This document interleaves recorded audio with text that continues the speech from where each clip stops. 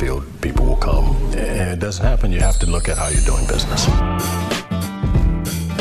Hey, welcome to White Sox Business. I'm John Greenberg here with James Fegan. James, how is it going? How excited are you? I don't know what excitement is anymore and how to feel about anything. Let's go, baseball. All right, the news has come down. There will be a 2020 season. 60 games for the White Sox split up between the AL Central and their friends in the NL Central. James, wherever you go, if you're ever outside your house, if you're ever on the radio, people are asking you if this short season is good or bad for the young White Sox. An impossible question to answer. We're here to answer the impossible questions on White Sox Business. What say you, Sox soothsayer James Fegan? Well, when people come up to me, I usually say, "Who are you? Please don't stand so close to me. It's a pandemic going on." But what you mentioned is probably the most relevant thing to point out, that they're playing the AL Central, and specifically the way the games are outlined. They're playing the third of their season against two teams that are abjectly terrible, in the Royals and Tigers, and that probably has a bigger impact than Michael Kopech being able to pitch the entire season, as opposed to, skipping a month to save his arm, or Carlos Rodon missing half the season because he was rehabbing. Instead, the whole league was rehabbing alongside him. Or even the fact that maybe my uncertainty, queasiness about how quickly Luis Robert and Nick Madrigal will adjust to the major leagues, and maybe that will wind up taking up the entire season rather than we really ever see them get rolling.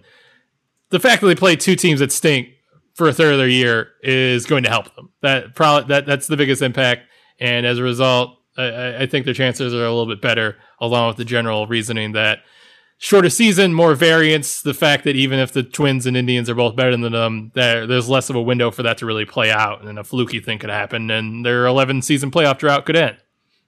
It's in, Zips, Fangraphs came out with their Zips projections. They had the White Sox at 31-29, 4 games behind the Twins. Obviously, they're both, and the NL Central was pretty packed in as well. The last year, I think they went 6-13 against the Twins, and that was by far their worst record against their division opponents. That puts even more emphasis. I mean, let's be honest. Right now, if we're looking at it, that puts a lot more emphasis on those games against the Twins.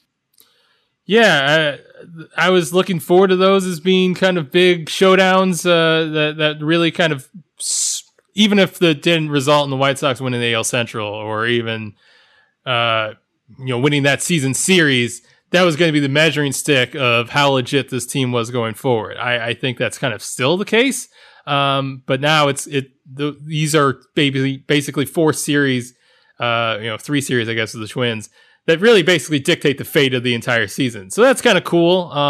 Historically, that hasn't been good for the White Sox to have showdowns with the Twins dictating the fate of the season. But it seems like, basically there's been years waiting for the White Sox to play meaningful baseball in August and September, and now they'll be doing it basically by default. So that's kind of cool, I guess.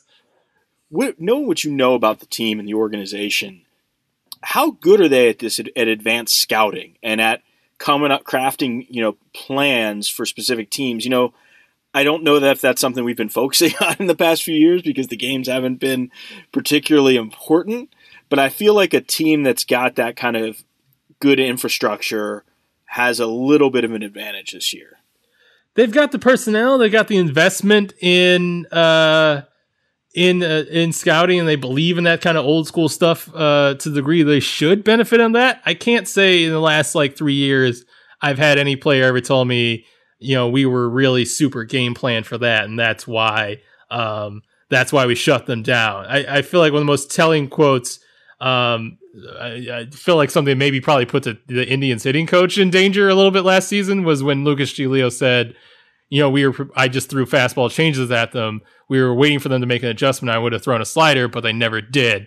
But I don't know if I've heard too much of the reverse of just we knew they were going to do that and exploited them. Part of that is probably the degree to which Don Cooper and company emphasize secrecy as far as publicly talking about their plans. But I feel like their data usage is definitely ramped up in the past year. But I don't know. Hopefully, why not? Why not have that be the angle that emerges in 2020? That the old salty scouts who are going out to risk their lives in the pandemic are changing the balance of the season. Right, and it's like how much advanced how are they like? What's the access even going to be for advanced scouts? Like, how are they just going to be getting like the White Sox broadcast for everything? This is. Or do you find yourself right now? Like, I've been very skeptical and cautious about how this season's going. When they announced this last night, we knew it was coming. When they announced it, did you find yourself feeling a little differently? I would say. I don't know, because I've been trying to basically gird myself against disappointment and gird myself against the idea that this is going to like not. And there's still another month of spring training and players working out in close quarters that has to not be a total disaster to get through before I can really say there's going to be baseball. I've almost been like hesitant to say baseball is back because there's still a lot that has to happen for that to work. But when it finally does, it could be interesting. It'd definitely be fun to see like. Talking about scouts, that to have no doubt about who's there or who's scouting any game, because you'll see them as like the 12 guys who were in the stands on that given game, or the certain guys who are actually allowed in the press box that's usually bustling, but now is like a ghost town of everybody sitting apart from each other. It could be interesting. It could be weird to hear the ball clanging against the seats, clear as day. What I'm most looking forward, and what I always hold out hope for, and is the big reason I like going to Detroit, is I just hope we hear all the swearing that's going on during the game on the field mics, because there's nothing to drown it out. That's what really I care about baseball for, just hearing people curse really loudly while doing their job. Hey, I'm with you there, buddy. All right, let's make our as we wrap this up, let's make our first predictions of a 60-game season. Fangraphs has 31-29. I am going to go 32-28. I'll go 34-26, and I want to make this prediction not like, yes, it's a partial endorsement of the White Sox and faith in their ability to beat other major league teams. I want it to be mainly register as my just extremely emphatic condemnation of the quality of the squad that the Tigers put out on the field last season, and my lack of faith in their ability to really reasonably improve upon it. All right. Well, thanks for listening, everyone. This has been another episode of White Sox Business.